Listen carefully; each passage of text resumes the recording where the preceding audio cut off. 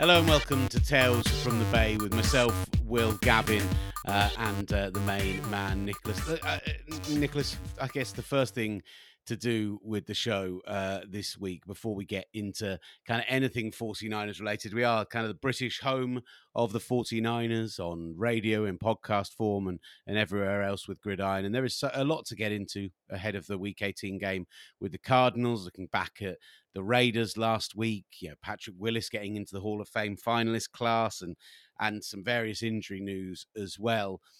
We should take a moment to mention what happened on Monday with Damar Hamlin. Obviously, go over to the Gridiron show, also from Gridiron, for a bit more of an in-depth look and conversation on that.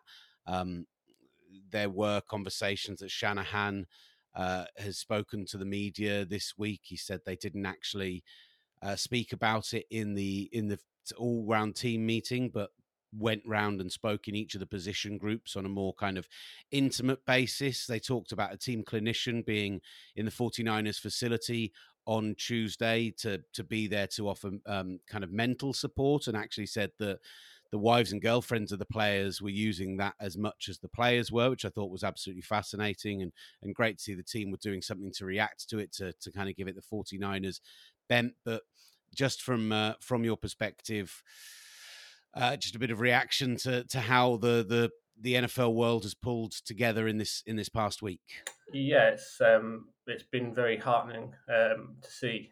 We get very sucked up in the tribalism of sport sometimes, and the NFL in general can be. When somebody adopts a team, whether you're a British fan or American fan, can be very tribalistic. You see videos all the time of fans getting a bit too into the game and forgetting that these are human beings at the end of the day. Go back to the late great Chris Wrestling's quote that he was pondering, why do we watch sport? Why do we watch the NFL? And it's basically, look at what humans can do. Look at these incredible feats you can pull off when they play a structured game. It's a bit daft when you think about it. It's a kid's game, but it shows you the kind of what humans can do when they put their minds and their bodies to it. But a situation like Monday night reminds you that these are human beings at the end of the day. And you saw that with not only what happened to Damar, and the reactions of the players on both sides as well. These human beings, and it was a good dose of perspective. As any kind of positive to come around that, is it kind of brought people back to reality a little bit. And it's since we've seen how the NFL world has rallied around with all the teams changing their Twitter handles, all putting different shows of support on the stadium, and of course the unbelievable generosity of people to that young man's brilliant charity as well has been very, very pleasing to see. And thankfully, he seems to be on the mend, or get at least improving. We don't know yet. It's been kind of limited updates as expected, but it seems like he's getting better, which is crucial. And yeah, it's very hard to see the structure that the 49ers have put in place as well. I don't think there's too many members of the team that knew. I think Ambry Thomas is the main one, who seems to have some kind of prior connection with him. He was speaking this week about what a positive influence he is as a person. So it's good that support system is there. So very heartened to see the league-wide response, and obviously very pleased to see that the initial reports of some kind of recovery are positive.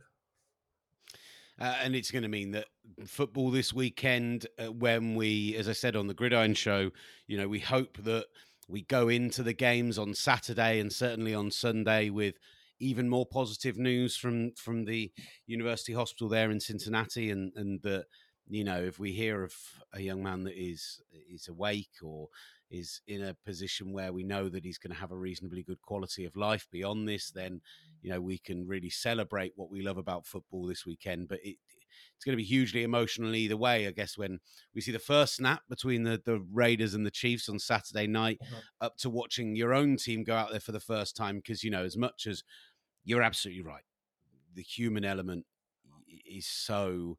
The kind of empathy and the outpouring and all of that side of things has been wonderful to see. But you always have a more personal connection with the team that you follow and that you cover week in, week out, and seeing those people who you feel you have a personal connection with, who you had conversations with, built relationships with, that adds just an extra layer of emotion on top of it. So yeah, it's going to be fascinating in terms of what we see from Sunday, and yeah, we hope it's a weekend where everyone comes through healthy and from a 49ers perspective with at least the 2 seed and go into what should hopefully be a good playoff run. Yeah.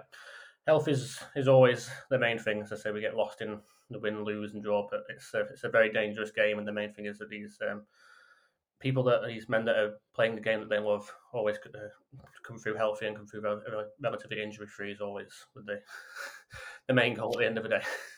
Let's talk about the other big bit of non on the field news from this week. Patrick Willis named amongst the 15 Hall of Fame finalists, a guy who was a member of the 2010 All-Decade team, a guy who went to 5 All-Pros first team, was nominated to the All-Pro 5 times in 8 seasons, and really 7 seasons if we look at the last one as being as injury hit as it was.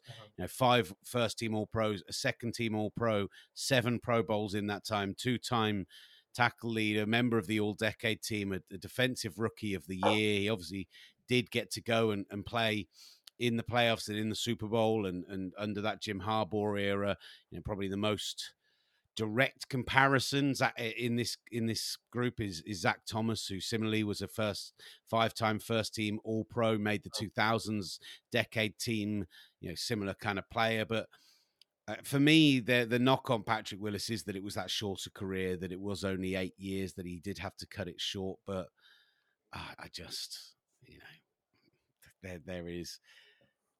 For me, he is a hands down Hall of Famer. I don't know if it happens this year with such a strong class, but if he doesn't get a bust in Canton eventually, I think that would be disrespectful to just what a force he was at the position for such a stretch of years. It's a really interesting kind of debate. I don't think there is much of a debate, but if it wasn't for the longevity issue, even if he played another 4 years and had never reached an All-Pro team or never made another Pro Bowl, he would still have a Hall of Fame resume, because 5 All-Pros, an All-Decade team, and a Super Bowl appearance, win or lose, genuinely gets you in. The All-Decade team has always been kind of if you get on one of them, you're probably going to get in the Hall of Fame. He's kind of suffers a little bit because around 2014, you had Luke Kuechly emerge and then kind of took over the mantle a little bit. And his main kind of spell in the spotlight was that 2011, 2013 team with Bowman. Obviously, he was brilliant before that. He was the best linebacker in the game, even before they got good under Jim Harbaugh. But he kind of had the 3 years with Bowman where they were the best linebacker duo in football. And then Luke Kuechly kind of came along and kind of took over a little bit. So he kind of gets maybe lost in the wash a little bit after that 3-year span. But he shouldn't, and that was obviously that's the time where obviously social media was coming out and everything. So it was becoming, he kind of had the back end of his career when we had the age of social media come through and be a lot more attention, or like clips getting shared, all that stuff. But before that, he was one of the best linebackers in the game as well. Straight from his rookie year in 2007. It's hard to think of a player who was as consistently dominant at one position for such a strong period of time, at least on the 49ers anyway. Somebody who had that consistent run of dominance. He kind of defined the linebacker position from the moment he came in the league, and was such a incredible athletic force, such a dominant physical force. He could play in coverage. He was absolutely just destroy people. How he hit people is great as a pass rusher. I remember the clip of the NFC Championship game they lost to the Giants in 2011, where he's just coming. I think it's an overtime where he's just coming through like a maniac on a blitz of Eli Manning and just willing him to the turf on what was becoming a very damp and muddy turf at that point in that incredible game. And there's so many defining images of him. It's tough to think of the Hall of Fame from at least from 49ers perspective without Patrick Willis. I think it is a matter of time. I think it's just maybe they have the longevity debate a couple more years, and then eventually sanity prevails, and we say, "Well, let's get this guy in." I think it's a super strong class this year. That 15 is, we were talking about this again on the Gridiron Show, but you could throw 15 names to a hat, take 5 names out, and justify the class. Like it is that anybody from there is a worthy Hall of Famer. And I saw some people kind of lobbying for them to increase the numbers to make it a big class. I'm not a fan of that. I like that it is exclusive. I like that it is difficult to get in. It should be the very best of the best. Yeah. Patrick Willis for a stretch of at least 6-7 years was the best of the best. So yeah, best of luck to him. Fingers crossed for him. We hope that he does make it in, and we'll find out Super Bowl week. Just to mention as well, a couple of notes from practice as well from this week. Elijah Mitchell, they have officially opened his practice window. He's off IR. He could feature this weekend against the Arizona Cardinals. Deebo Samuel, full go in practice this week. I mean, when you talk about how multiple the 49ers are with that offense when those two aren't in the lineup, you just think about how good it could be when they are in there. I don't know about you. I know we'll get more in depth on the Cardinals shortly, but with their weaknesses, I would expect some rotation from San Francisco this weekend. I'd be stunned if, McCaffrey touches the ball 30, 35 times again. I'd be stunned if Debo plays more than 50% of the offensive snaps, and similarly Elijah Mitchell. But I would like to see them rotated in and get some snaps and get some contact under their belts to make sure that they are good to go come playoff time. Yeah, I agree with that. I think the depth they have, I think they'll be very heartened by what they've seen from Jordan Mason, and to a lesser extent, they've got some good snaps out of Tyrion Davis Price. I don't know if he'll be active on Sunday night with those players coming back, but they've got the depth there that they don't need to necessarily run these guys into the ground, particularly in a game that they really should win. So you could see a lot of rotation of McCaffrey and Debo and Elijah Mitchell in the first half, and if the game is going as many expect, then maybe you get a lot of Jordan Mason in the second half, and they utilise kind of that extra depth with the rookies that they've got there as well. So yeah, I think enough to get Elijah Mitchell and Debo Samuel's legs back under them, get them used to getting hit again, sort of 10, 15, 20 snaps. That'd be the upper limit, I think, just to get used to being hit again and being back into the flow of the game, so they're ready for a much more intense experience. But nothing beyond that. I would think, like I say, I would expect a pretty significant rotation. Let's go back to the Raiders game. I know we're quite a few days removed from it now at this point, but just the 50,000 foot view, 35,000 foot view, whatever it is that a plane flies at, getting the win was massive. Seeing Brock Purdy put together a properly excellent 2-minute drill, and I think it was under talked about, but I absolutely believe that when the Raiders got down to the 1 yard line and then scored on 1st and goal, that was a classic Belichick, let them score and give us a chance to go and score rather than let them run the clock down. There was not a lot of resistance on that goal line stand from a defense that has made their stock and trade this season in the red zone. But to see Brock Purdy put that drive together was really heartening to me. And I think bouncing back from adversity is always positive. Just, giving up 34 points to a guy who has barely played in his 4 years in the NFL, and people were kind of almost laughing at the idea that he'd come in. Stidham played really well, really well.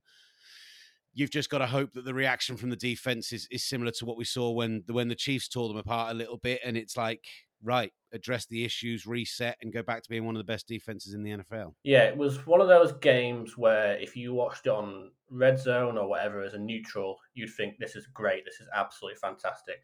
To watch it with a vested interest in a team in it, you are absolutely tearing your hair out and just thinking, please let this end in a positive fashion.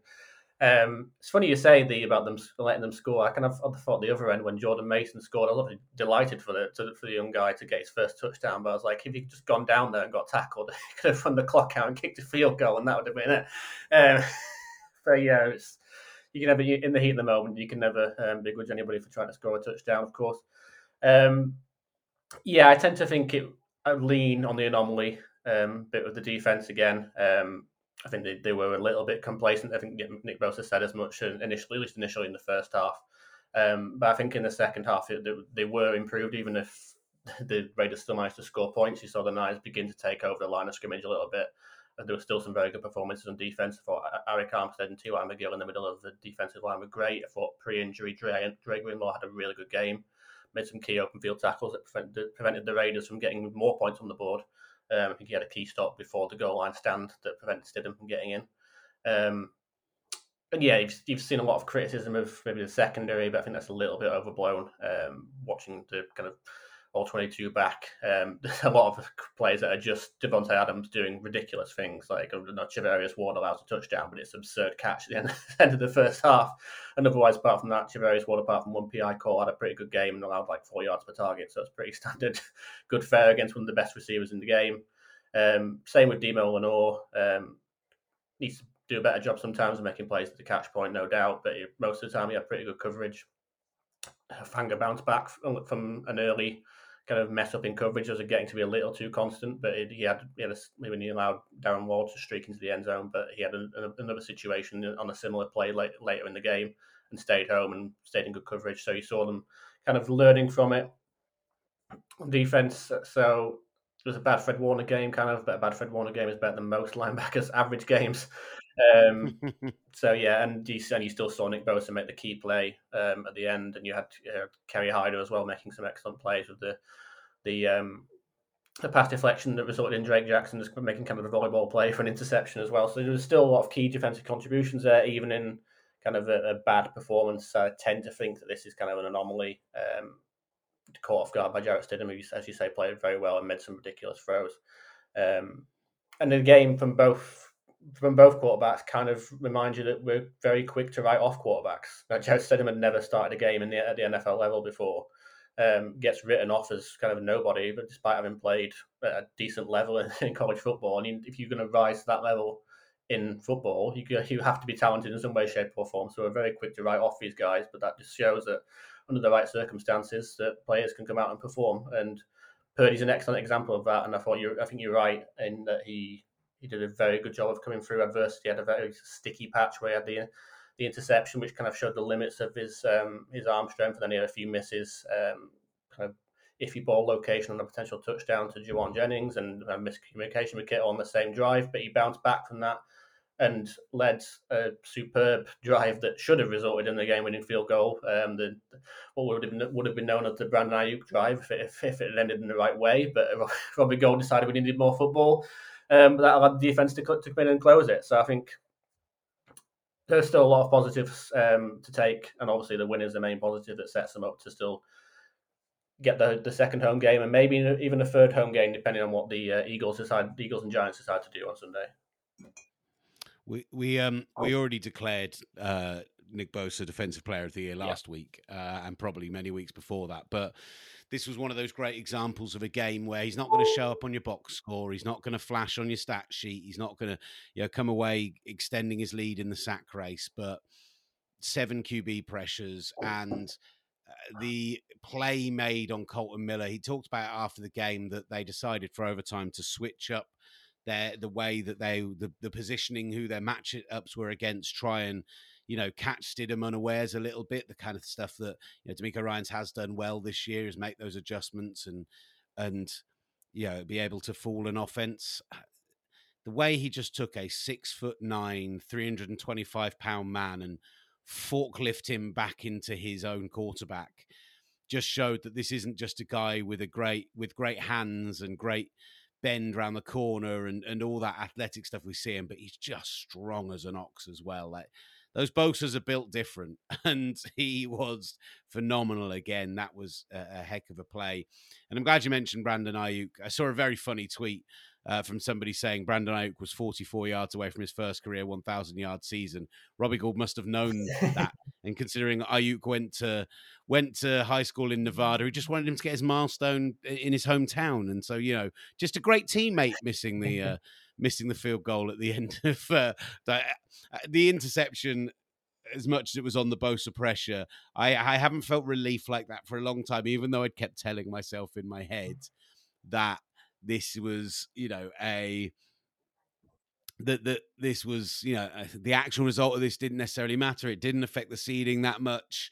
There was, we still are going to be in those top 3 seeds, still going to get a home game. I talked myself into it, and yet the relief I felt when they picked that off and went and scored was immense. But in a week where McCaffrey showed up again in a big way, 193 total scrimmage yards, brilliant in the passing game as an option for Purdy as an outlet, and in the running game as well. But yeah, really good Brandon Ayuk game. And I talked earlier about how multiple this offense is. I no defense in the NFL should want to face this 49ers team right now, especially considering that the Cowboys defense have started to take a downturn, and the Philadelphia defense has had some pretty key injuries over recent weeks. I'd be terrified if I'm facing the 49ers right now, genuinely. Yeah, they say you mentioned the multiplicity. That's the key. Is that particularly in the first half, they were setting up just a lot of easy stuff for Purdy out of like 12 and 21. So one running back, 2 tight ends, or 2 running backs, 1 tight end. They had these heavy sets all the time, and they were running the ball really well with McCaffrey because he's an amazing running back, and they were blocking very well, and both Juszczyk and Kittle were helping massively in that regard. Or they were getting him out in the route and setting up pass plays and setting up easy short plays to get Purdy to move him down the field. And it's just so hard to guard against when you've got this heavy personnel set that are normally running plays, but you genuinely don't know what's coming because Christian McCaffrey is an amazing receiving threat, and Kyle Juszczyk is also very useful in that role as well, and can do everything.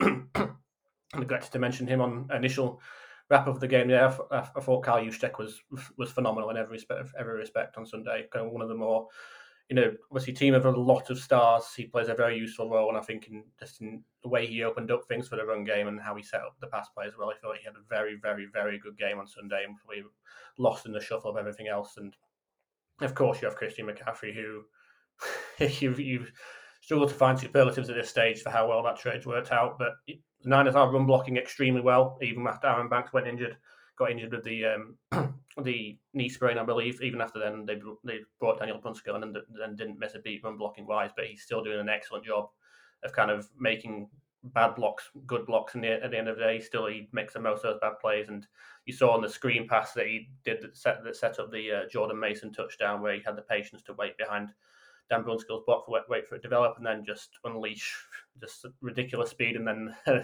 an incredible. I'm not sure that Raiders defender was who he bounced off and carried on. I felt very sorry for him in the moment to kind of be on a highlight reel forever, but that just shows the kind of incredible force he can be at the position he's, and that trade just looks like a home run every single week.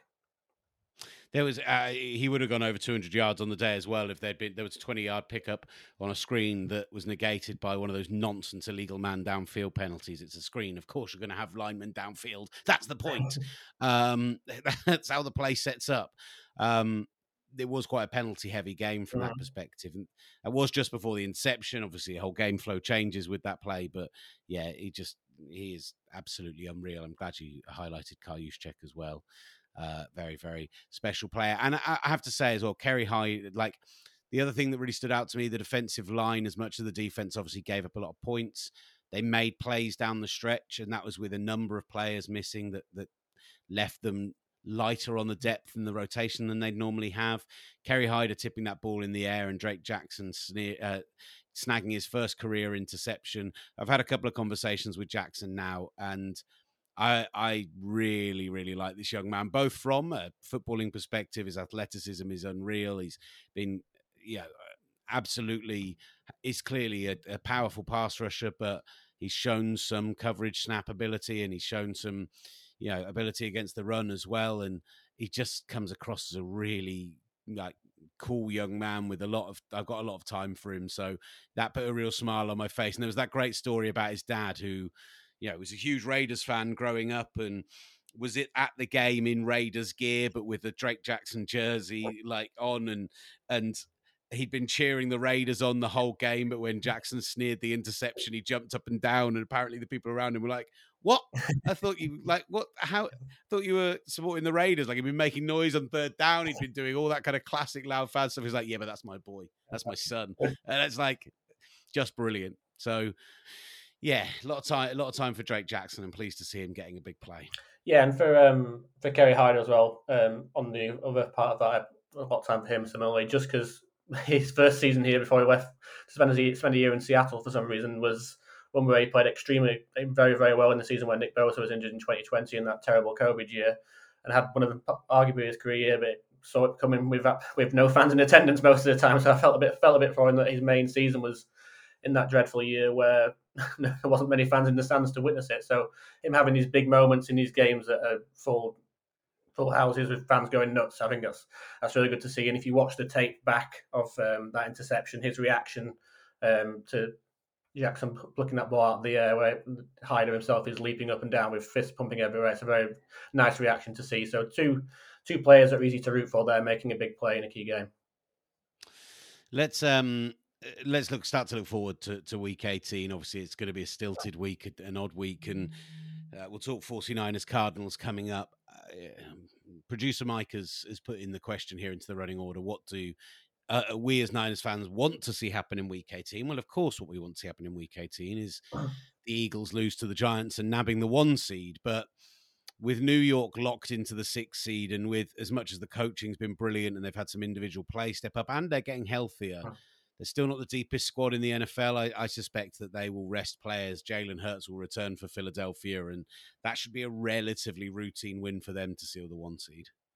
Yeah, the one way I could see it going if Hurts comes back, isn't quite right, and has a kind of a stink of a first half, and then the Giants have got something to protect, and then they'll probably still kind of look to rest starters, but then maybe they might play a little bit harder than if the game was going awry, and if the Eagles are in clear control. You obviously see both teams pull starters pretty quickly, and it's always the kind of the weird nature of the final week of the season that you're always going to get these situations that pop up, and unfortunately the Niners are involved in one where they have a team that has nothing to play for, that's playing an opponent that still needs it. So it's I would expect it to maybe look like a game for the first half, but if the Eagles are ahead of 7-10 points at half time, then you'll see both teams kind of wave the white flag and let's turn it into a preseason game. I would think thereafter that, or at least one side do that. You can imagine they go full preseason game, then the Giants suddenly come back into it because preseason games are weird, and then suddenly fourth quarter you see Jalen Hurts trotting back out there again just to go and put the game to bed. I would absolutely love that. That'd be both amusing and would help the Niners no end. But yeah, I think what I want to see is somehow the scenario where the Lions get in the playoffs. Just the 7th seed. The Niners lock up the 2nd seed to obviously get the extra home game, but then I don't really want to worry about the Packers coming on some ridiculous roll with Aaron Rodgers telling everybody, "Oh, I was right, and I've got these young weapons, and we're going to go on this run." I really just don't want to deal with that. I want to be clear on this, and I bit my tongue slightly on this on the Gridiron Show because Simon Clancy is the biggest Packers fan that there is out there. The fortune they've had to receive for a chance to get in the playoffs, as much as winning 4 games in a row and would have to be 5, is always impressive. Wow. I don't think the linebackers are good enough, particularly the rookie who has flashed, but I don't think has been great. I still don't think those weapons represent anything like the level that they've had previously. Good run game, and the offensive line's getting healthy, and Aaron Rodgers is making occasional Aaron Rodgers plays, and so they're not a team who should be written off. I think they're probably the toughest test of the 3 that it could be if we end in the 2nd seed between Seattle, Green Bay and Detroit, although Detroit have that kind of slight wild card element to them where you just they feel like more spoilers, even if they're not the technically the best team of them. But I respect the Packers. I don't fear the Packers. I'm not going, oh, I desperately don't want to face them in the playoffs. I'm thinking more from my sanity perspective, because Packers and Seahawks, the narratives in the week are just going to be unbearable. I just don't want either part of having to build up to playing the Packers, even though I expect the Niners will win, and history says the Niners will win that game based on recent playoff history, or the Seahawks. As much as the Niners have dominated in 2 matchups, I just don't want those narratives in the week where I have to build up to a Niners Seahawks playoff game. Just seems just like too much energy that I don't want to expend. So a nice game against the Lions, in which maybe the Lions show a bit of kind of berserker potential, but the Niners come through, it would be absolutely fine by me. So if there's a scenario where the Rams can beat the Seahawks, which I could see that the Baker Mayfield, see Sean McVay being very up for doing that, for kind of spoiling the Seahawks playoff chances. So if Baker Mayfield could do us a favour there, and the Lions can knock off the Packers, I would be absolutely fine with that. And the Niners get a 2nd seed, and away we go. Obviously, the ideal situation is that they don't have to worry about playing next week, but as we've outlined, that's probably easier said than done. So the other thing he's put on here, and I almost don't want to respond to this from producer Mike, but I'm going to just mention it because he's put it in here. And this is class. He's baiting me. He's looking for a social media clip out of me here. That's what he's doing, or out of us. He said, well, who do you start at quarterback if Jimmy G is back towards the end? And I'm only addressing this because I want to be incredibly emphatic about this. If Brock Purdy gets us to the divisional round, gets us to the championship game, heck, gets us to the Super Bowl, and I was, not to clang a name drop, but I was texting with Greg Rosenthal on Monday night after he was on Channel 5, just essentially saying, look, we're really well handled, mate. Like, that was a really tough situation for you guys to be in, and you showed real compassion and brought up those historical events, and, you know, I thought his empathy shone through beautifully in that occasion. And he finished off the text conversation just saying, see you at the Purdy Bowl.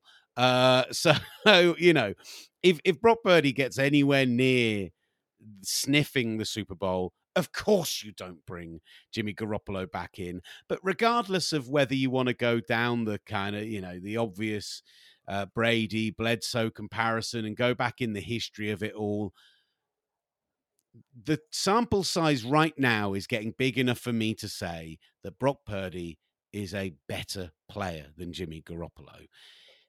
It's his movement more than anything else for me. It's the way that he sees the pocket around him. It's the way that his feet stay quiet.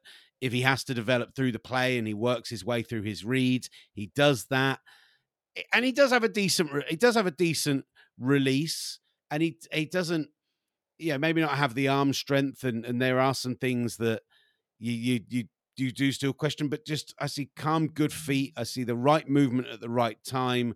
And I just, I watch players like Garoppolo or like Carson Wentz or guys like that, who just, it's panic after panic after panic. It's seeing ghosts. It's feet all over the shop. Brock Purdy looks like he's been playing in this league for 10 years already.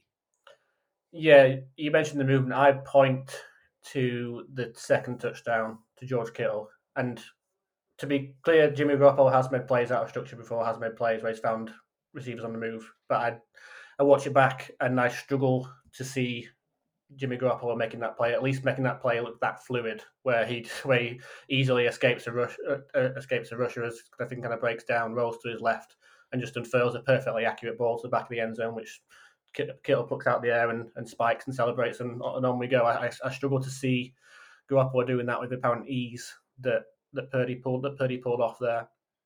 And given Garoppolo's injury, I'm not sure I want him on kind of limited playing experience coming into an NFC Championship game, potentially in minus degrees in Philadelphia. Just not sure that's something I'm interested in, because I think I know how that would go.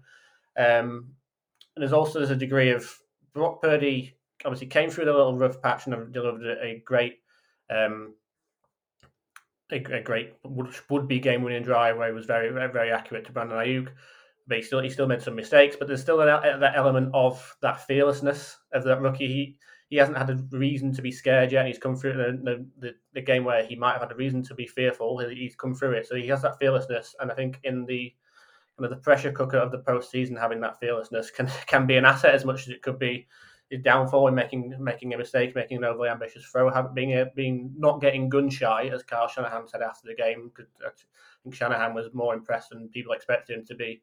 Not getting gun shy in that situation is a critical aspect that could be an asset to the Niners, and we've seen in previous playoff games where Garoppolo will have that gun shyness sometimes. He'll check it down, but he'll still bring the kind of the cataclysmic mistake as well. We saw that in the games, even though they won both those games against both the Cowboys, where they were in command, and then he tossed an interception like Dallas right back in it, and then obviously in the Green Bay game as well, in the kind of early in the first half there, he had an interception in the red zone that cost them points. So you're still getting the errors, but you didn't really get the upside last season in the postseason, even though he was playing hurt.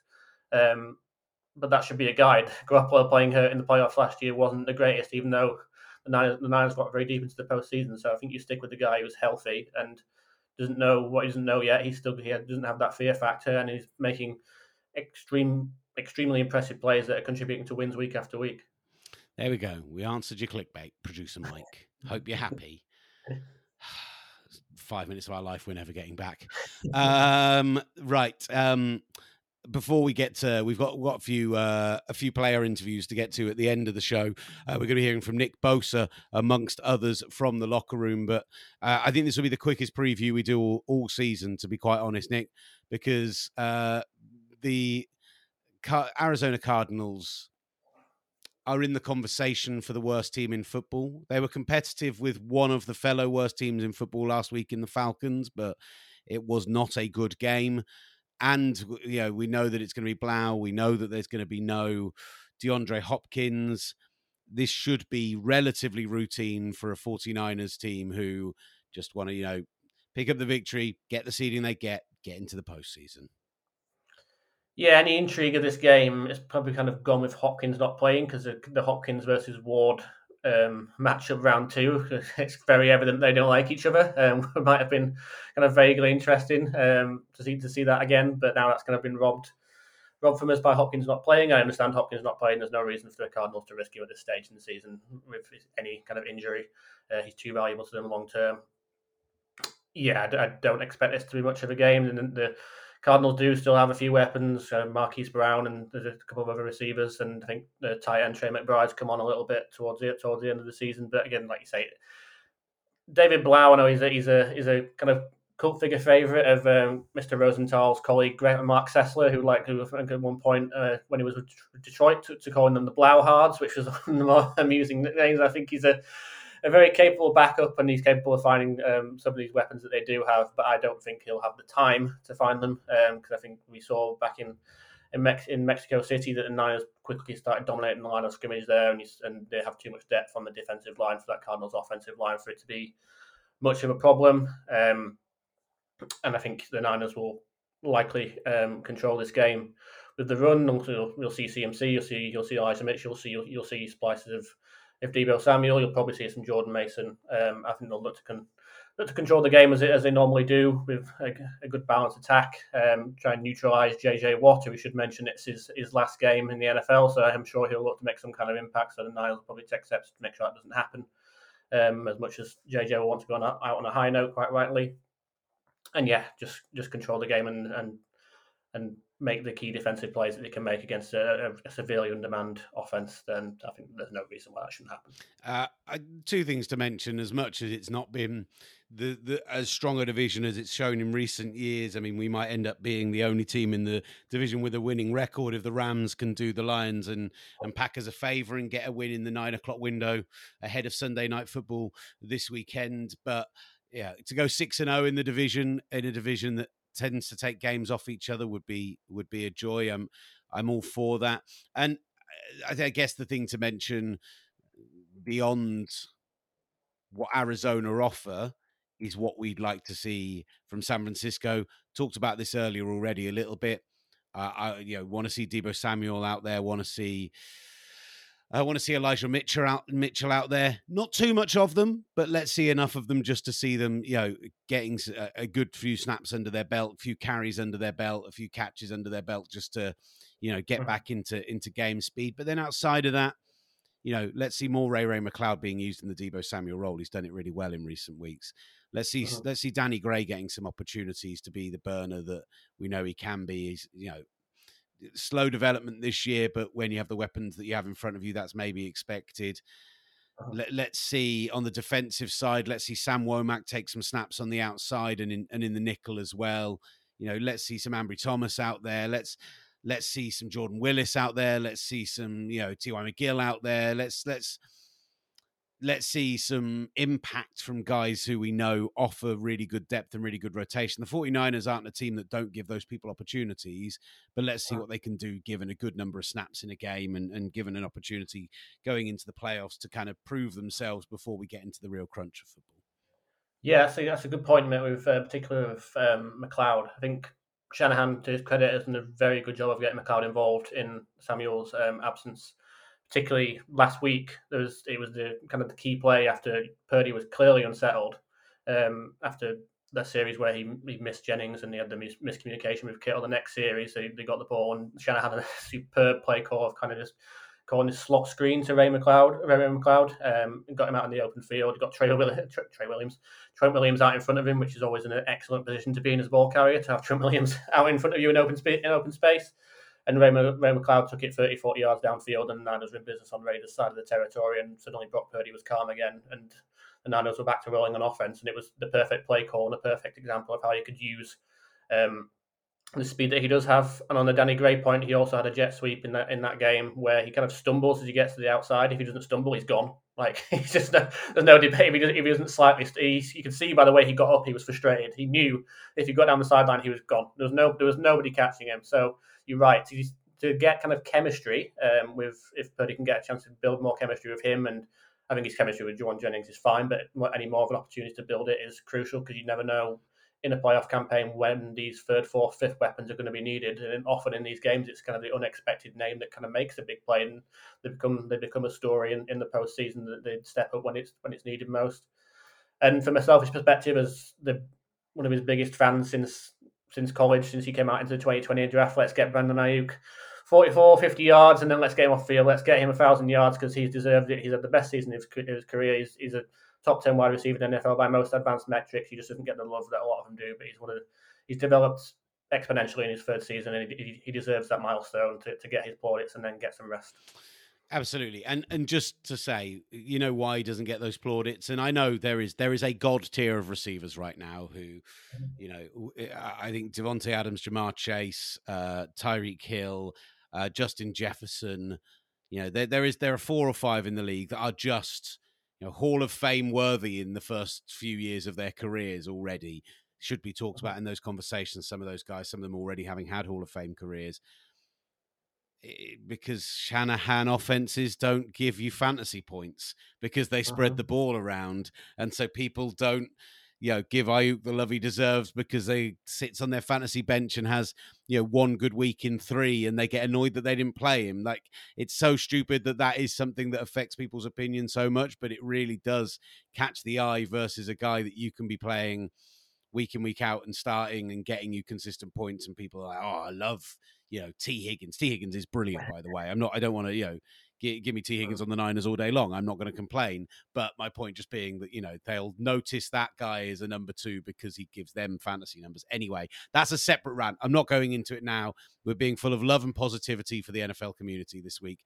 That's the way that we're going. And with that in mind, I'm sure it was addressed with the 49ers players this week as much as it was with Kyle Shanahan, as we referenced earlier. Let's go inside the locker room with Larry and the team and hear from some of the players involved ahead of this weekend.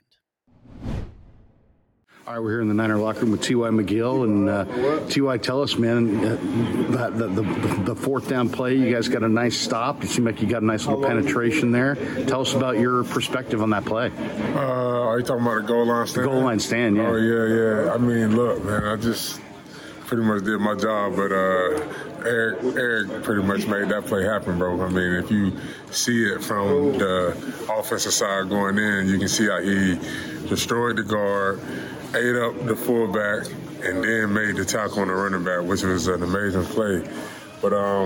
But yeah, you know, I kind of like, you know, got through that a little bit and just pulled him back on. Yeah. Eric threw away the guard, man. He threw away the guard, and then it looked like he made the play on his knees. Right. I mean, that's what I'm saying. And he took the shot like right to the stomach. Right. I mean, it was quite the shot. Just a big boy ball. And then the running back's legs were still churning. You read that, kind of jumped in and grabbed his legs and pulled him back. Right. Great moment in the ball game for sure. All right. He just jumped in like a little chicken. The chicken gives it. He's giving you crap. Yeah. Tell us a little bit about you know, right now this D-line, because you're playing in a rotation up front and you're playing with leverage, you're staying low, and you're playing well. I mean, talk a little bit about the group right now, because you guys as collectively are playing well. I mean, I just think we just got to just keep stacking weeks, man. I don't think we played our best by any means last week. But like I said, just come back. We got the dub. Come back this week. Stack another week. Get better. Work on our fundamentals. Continue to stay on our tracks. And I think we'll be straight up front for sure. How you feeling physically this time of the year? I mean, I actually feel pretty good. I'm a little sore, obviously, but nothing crazy. I like to think that like when the soreness is evenly like kind of spread out throughout the body, that's a good thing. Yeah. Tell me a little bit about Arizona this week. You watched them probably a little bit already on film. You've already played them. Right. You're a veteran. What do you see? I mean, we've got 2 big, strong guards that we're going up against this week. I mean, both of those guys play with a lot of power. They play with leverage. Even though they're bigger guys, they still play with great leverage. I just think it's gonna be a challenge for sure, just to be able to be consistent in our scheme against those guys. Connor may go, he may not go. Tell us a little bit about James Conner. I'm sure you've gone up against him before. Oh, yeah. This is his last game, but Conner's a great back. He runs hard, runs with leverage, runs with power, always trying to get the extra yardage. He's a good back. Yeah. I was looking at your football card, and you have been on a bunch of teams, and you've been on multiple extensive list, huh? Yeah, it's an extensive list, and also you've been on multiple teams twice, haven't you? Right. And which actually I think is a great sign. That means that they like you, they like traits about you, and maybe it was a numbers game, and now you're back. Right.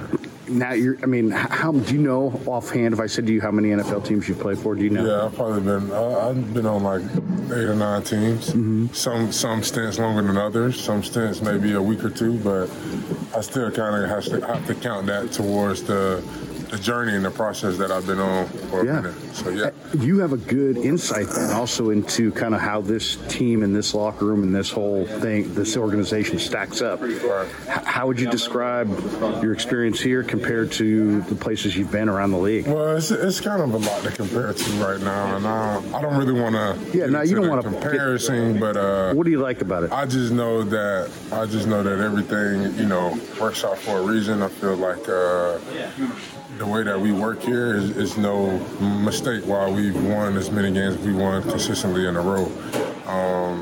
Kyle does a great job of taking care of us, and we go out and practice hard each day. What do you think of Stidham this week? Look, man, like guys may say, media may say, hey, man, this guy is a backup quarterback. I'm a tryout guy.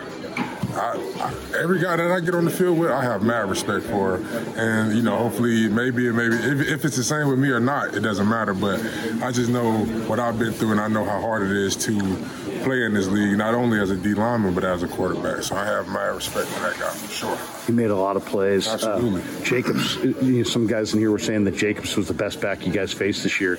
What do you think? What makes Jacob such a good back in your mind? Just how hard he runs and with the vision that he runs with. He's a great back. Like, it was actually a play that I thought he was coming outside, and I shedded outside, and he was nowhere to be found. He was back inside, you know what I mean? So he's very elusive. He runs with power, and he has some good speed on him as well. If you were advising some of the young guys, because you got some young guys in your room, and you're one of the leaders now, if you were advising them on a playoff run and how to go about it as far as your preparation in the regular season compared to maybe stepping it up a little bit for the playoffs, what do you advise and what's worked for you, I guess? Well, I've only been in the playoff picture probably once when I was in LA, but I don't think anything really changes. I think you just hone in on the details and focus off the field on making sure that your body's ready to go each day and every week.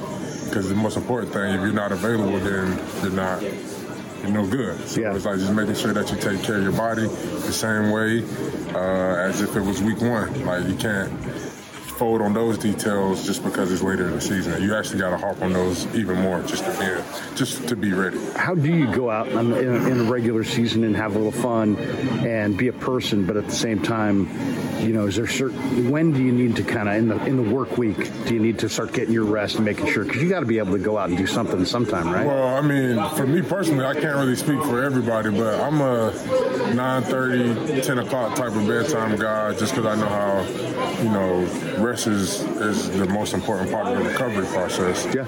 But, like my family came in town. There's times, we went out and had dinner. We had a rookie dinner with the guys. There's definitely times that you can kind of go hang out, but it's not like we're just going out partying. You just go out and get a little dinner or something like that, and that's pretty much it. Once you're in the season, you're in the season. That's what the off season for, to have a little time, unwind a little bit. But we're in the mix of this thing right now. So. Yeah. Last one.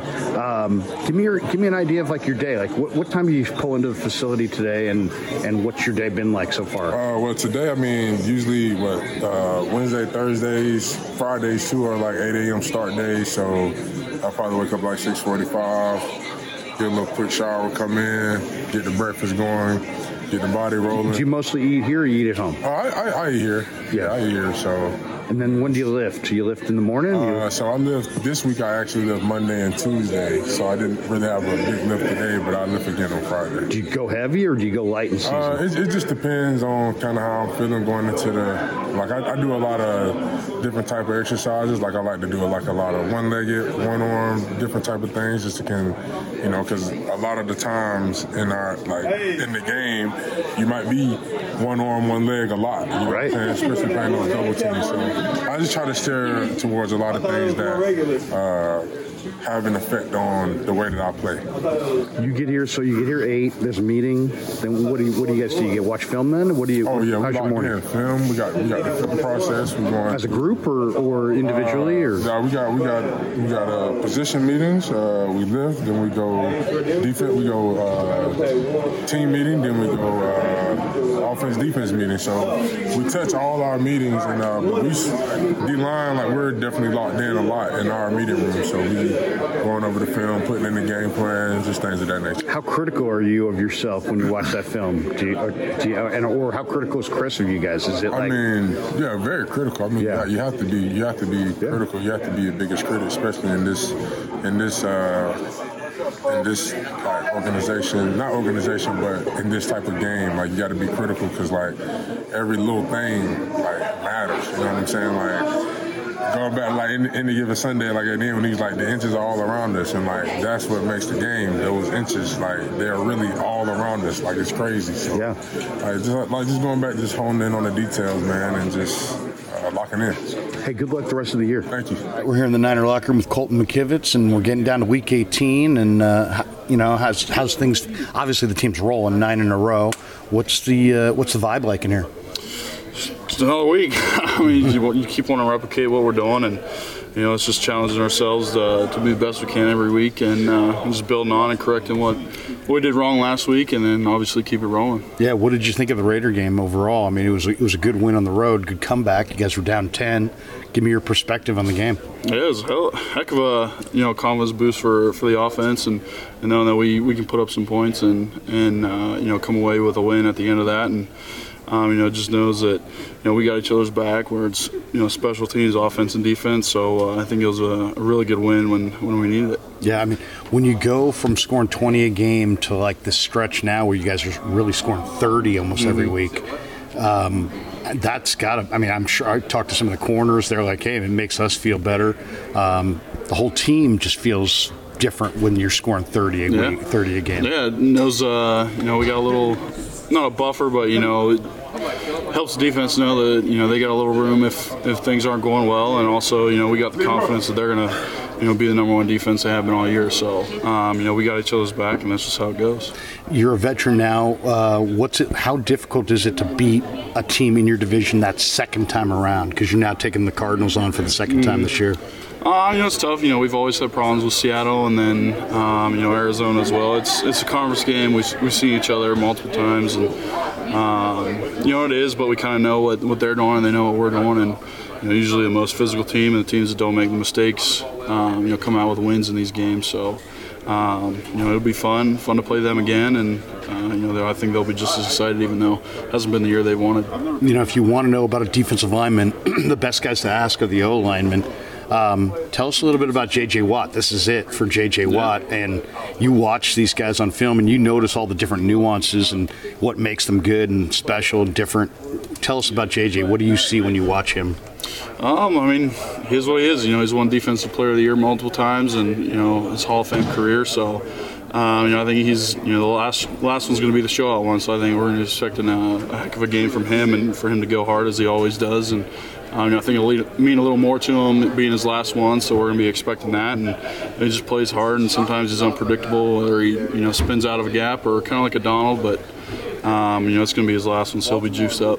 Every guy in here pretty much hurt this time of year. I mean, just whether you get hurt in practice, hurt in the game.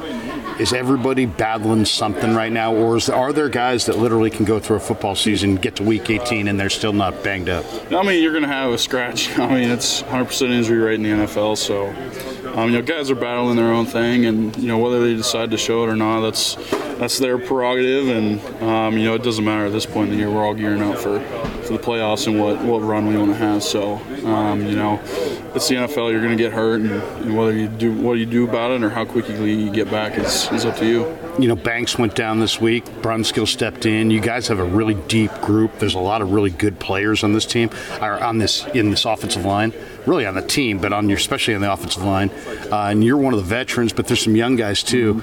Do you say anything when you guys are watching film when you get to this time of the year about the fact that, hey, anybody could go in at any snap, really, you got to be ready? I think we've done it. It goes back to development. Guys have stayed after mind practices and that kind of thing after practice, and they all kind of realize that even though they haven't been through, I think the upper guys of Mike and Trent and Jake and Dan have all made them realize that it's that time of year where you guys go down, and if needed, you need to play that at that level and be consistent with it. So I think they're starting to realize that these games mean more. We always talk about the ladder of the importance of these games in December and January, and I think they've got a pretty good idea of if they go in, then it's got to be a high level.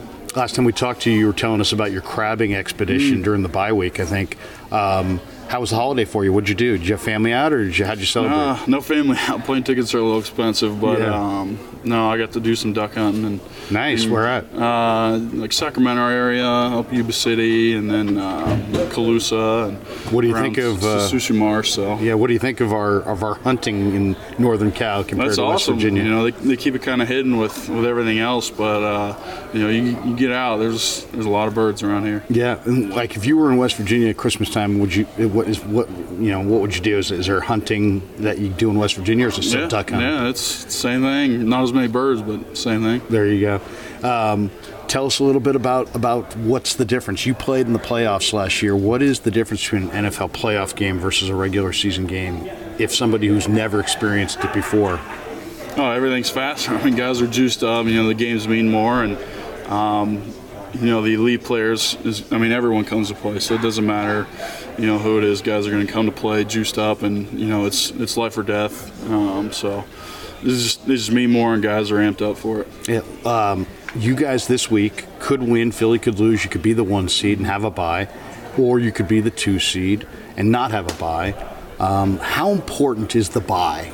Or because I've heard other people argue, you want to stay sharp, and you stay sharp by keep playing. It's hard to turn it on and off. But what do you think of the bye? It's football. Obviously, more rest is good. Yeah.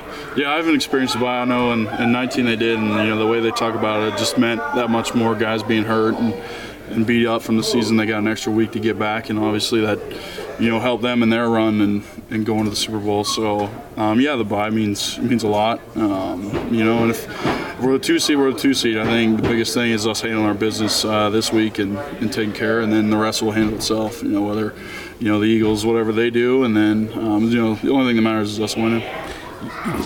Football, you have to step in, and you don't know when you're going to step in. Brock had to step in that Miami game, and you guys have been rolling since. You really were rolling before, but tell us a little bit about your perspective on how he's played, because he's a third-string quarterback, and you don't get the feeling that guys in here don't think you have a chance. They feel like you got a great chance. Mm-hmm. So obviously that's a testament to the way he's played, but give me your perspective on it. Yeah, I kind of got a glimpse of it in college when he used to beat us around, and he's just taking all his own and playing the way he's used to playing ball, just being free, playing smart, keeping control of the ball, and just being confident in his play. I think that's the biggest thing is he hasn't hesitated and he's taking it full steam.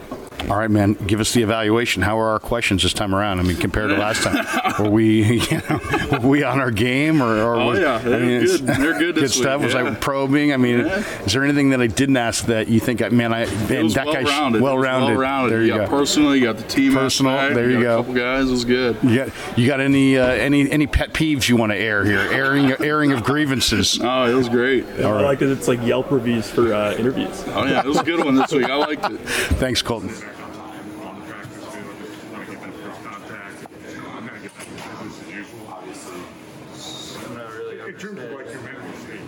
From what happened to him?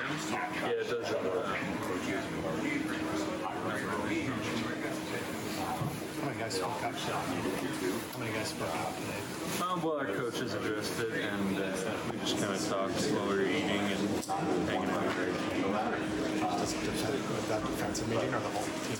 Defense, D-line, team, all. I don't really know. That's all mentioned. We have to make sure that everybody's comfortable. For the most part. Yeah, everybody's good. For Sunday, the Vikings played before you guys played Sunday with the Eagles. difficult is it to remain focused, or not to peak at the scoreboard, or kind of how do you figure to handle that situation on Sunday? Yeah, we just got to win, because either way with the Eagles, we got to get the 2 seeds. You said their game was after? The Vikings game is before. Eagles game is same time. Same time, yeah. I'm sure Kyle will have that in mind more than anybody, but yeah, I mean, we're obviously hoping for the perfect scenario, but as you saw last week, there's no easy opponents in this league, so we got to win this game. Is the pass rush you put on and finish off the game in Vegas was that more satisfying than any of your saves this season? It was very satisfying, yeah. Just to see the ball go up in the air like that in a game that we kind of never really stopped bleeding, and to stop it there was a good time. Get an interception for that one. I just had a good idea. I knew he didn't get anything on it, and his hand hit the helmet pretty hard, so that can't be much of a throw. And then I looked over, and it was just Devontae way downfield and 3 of our guys, so I had a good idea. Have you seen videos of Yeah. Is that an adjustment that you made during the game because he was getting the ball out quick? You decided, hey, I'm just going to bull rush and try to push Colton. Kind of what we had to do.